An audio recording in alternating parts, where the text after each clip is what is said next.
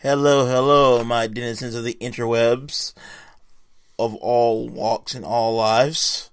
It's your boy Byron D0, and you are listening to a brand spanking new episode of the Executive Dysfunction Podcast.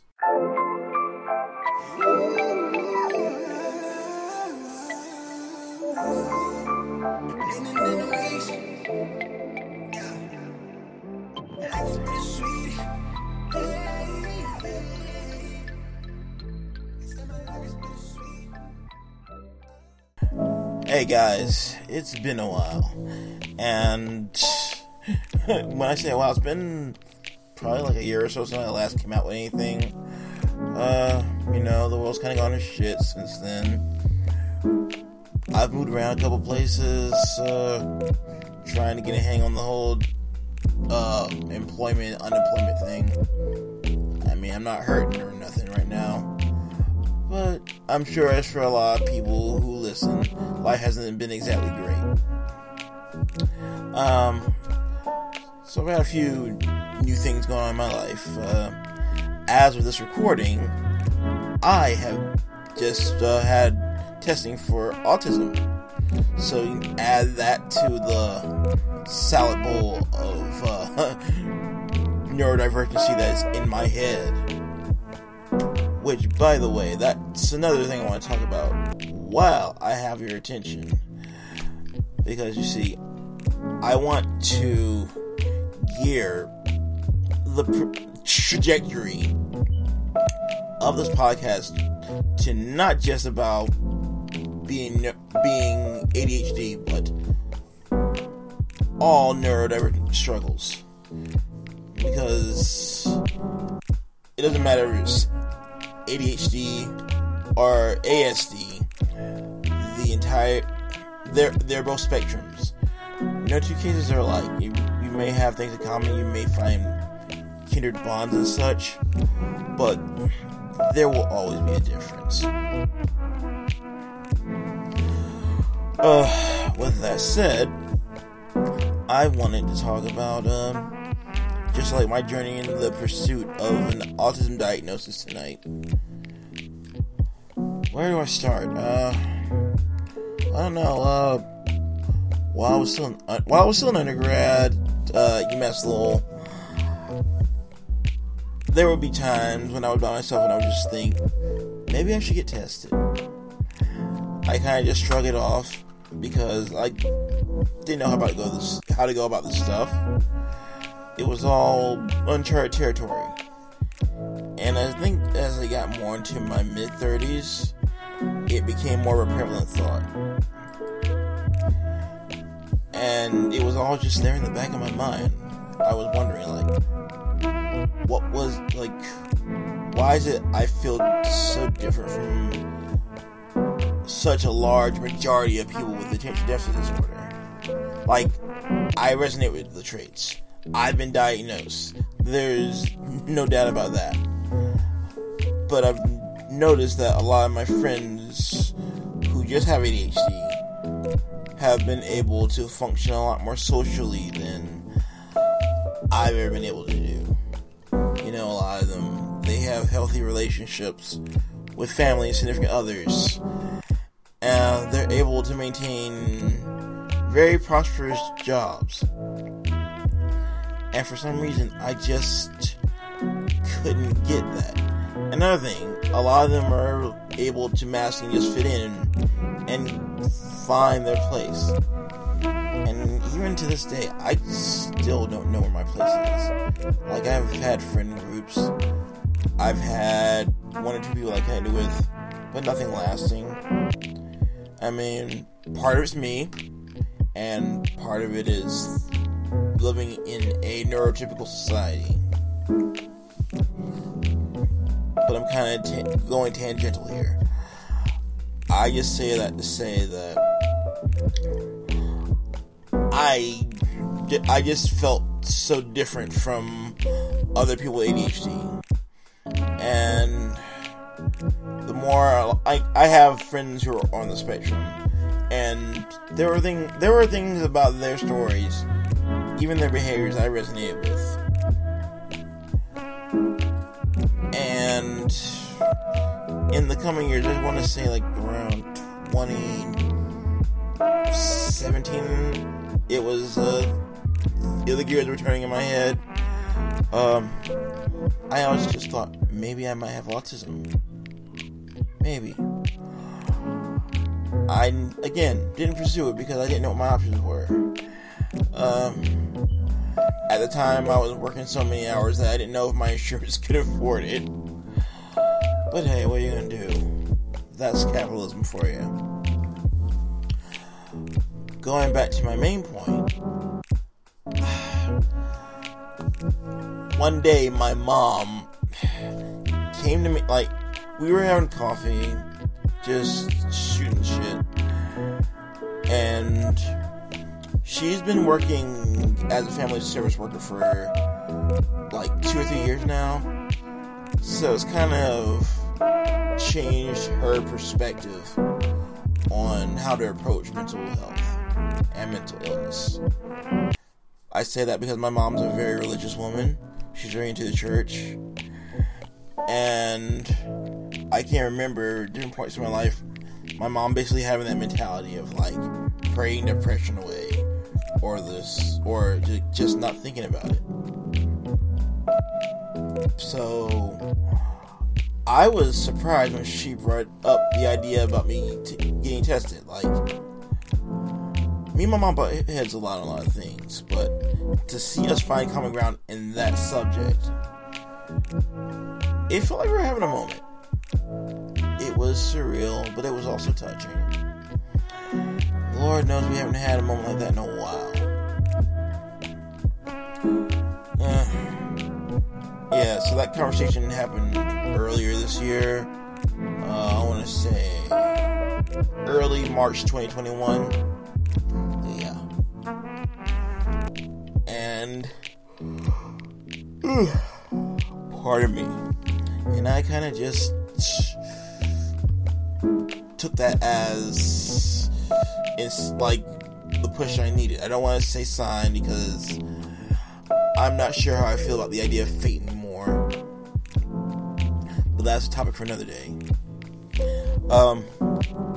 I just went ahead and did it.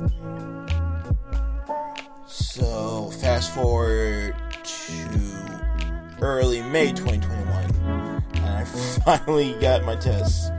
It's still being processed. I have some paperwork I need to do on my end. My mother's doing some paperwork on her end because they need it from her, I guess. I don't know. And we're still playing the waiting game. And it's not exactly a fun game because I'm not very patient. Now I just want to talk about like some of the traits in autism that I can definitely attest to having. A good place to start would be my manner of fact perspective.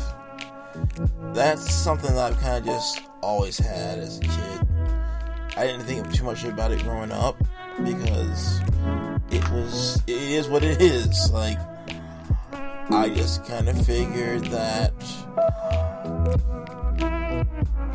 there were some people out there in the world who shared my perspective, and I mean, yeah, from my own friendships with people on the spectrum and just research and observation, I've noticed that manner of fact outlook, that I see this, and this, so it all goes this way.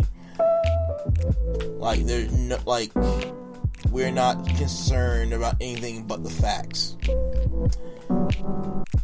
And I find that interesting, especially when people talk about things like politics. It's like, how do you get matter of fact about politics when you talk about what they have done and what they haven't done, and not whether or not you like them?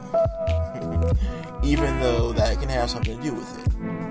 Like, for a good example, while Trump was still in office, I didn't talk like willy-nilly to just anyone about this because I started to pick up on people who gave off those Trumpy vibes, and just listening to them go on as a fly on the wall, I just would say to myself, like, you know what? I could point out that this guy is putting people in cages, or I could point out that he is trying to. He's only giving tax breaks to the rich, and all this other bad stuff that he did. But with something as strong as belief, there was no way I was going to change their mind. And I just chose the path of least resistance because, again, that matter-of-fact tendency about me. Like, I'm just like, no, this is stupid. I'm not going to give myself any more headaches. And again, that was just how my pragmatic mindset used to roll. I mean, it still rolls. Although nowadays, I have a bit more of a chip on my shoulder. Like, I'm still going to argue in defense of the facts, but I'm a lot more aggressive about it.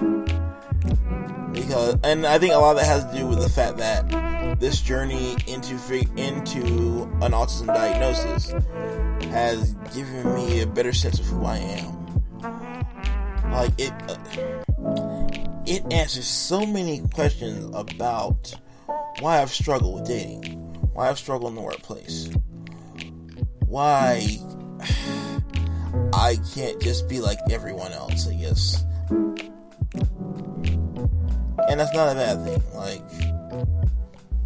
I love who I am. I wouldn't want to be like the general public for anything now. I'm almost 40, and while I'm not always happy with sunshine and rainbows, it's a good feeling to have that sense of self. So going back to other traits that I resonate with, a big one for me is, I guess, control. Not so much control, but like, as my friend Sebastian, who's also on the spectrum, puts it, time currency. Like, I'm very aware about that. There's only so much time in the day. I want to do what I want to get done, so that I can get back to doing stuff that I want to do. It's like, I'll help you out. I'll do this favor for you if you really need help, but be clear and concise. Don't give me half-ass details and expect me to read between the lines. Like, if you're not going to tell me the exact task that you want me to do, I'm either going to do things my own way, or I'm just going to, or I'm just going to tell you to go fuck yourself. That's real talk. It's definitely made me a lot angrier person because, again, I felt like most of my life that I'm the only one who values my time, or the time other people, like, I'll ask them, like, are you sure you have time for this? Like, here's what I want to do. Like, I'll try to be as detailed as I can. I don't give the best instructions a lot of times. I mean, it is what it is. Going on again with this.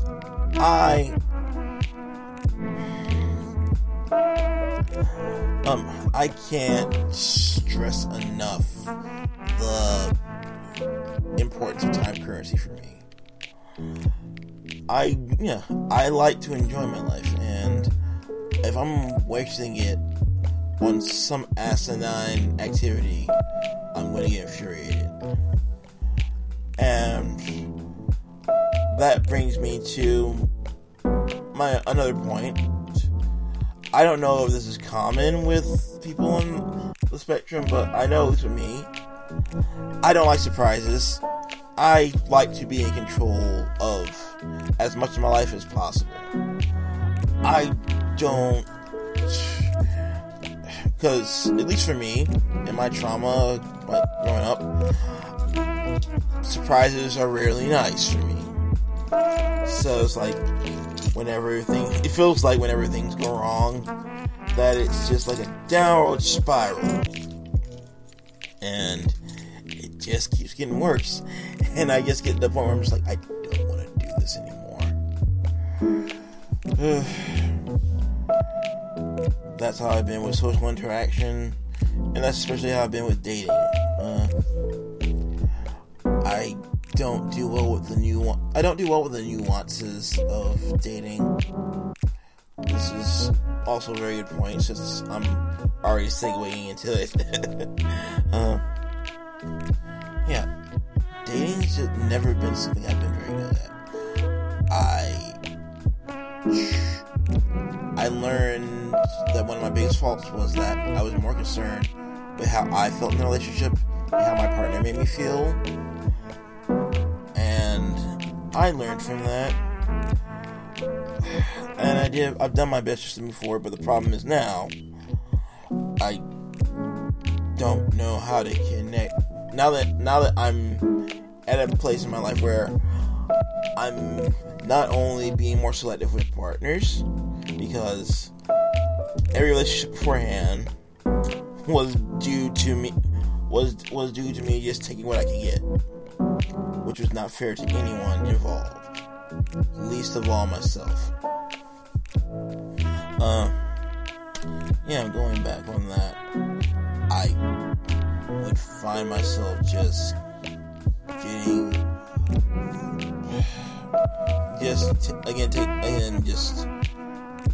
not feeling like I would ever be able to just find someone that checked all the boxes of what I wanted in a partner. It just didn't seem. It just felt like I was stuck with it, because I've had men in my family, a lot of different relatives, just telling me straight up, like, why are you being picky? Like, I'm sorry that me having standards comes across me being picky. And I realize what it is now. I realize it for what it is now. Like, those were just like that was like backhanded encouragement. It was people telling me, like, you're not gonna do any better. Just be glad that someone likes you. And that did a number on me. And it was the main reason that I stayed in a relationship with a woman for 2 years that I had nothing in common with. I mean, I don't want to go into too many details about it because that's not what I'm here for tonight. But I made a lot of poor choices romantically because of that. And now going forward, I've decided that, like, I want what I want, and I'm just going to keep going for it. But the problem there is it's kind of lonely. And I guess that's just part of the curse of possibly being on the spectrum, but ADHD. Like, it hits home in the most painful ways for me.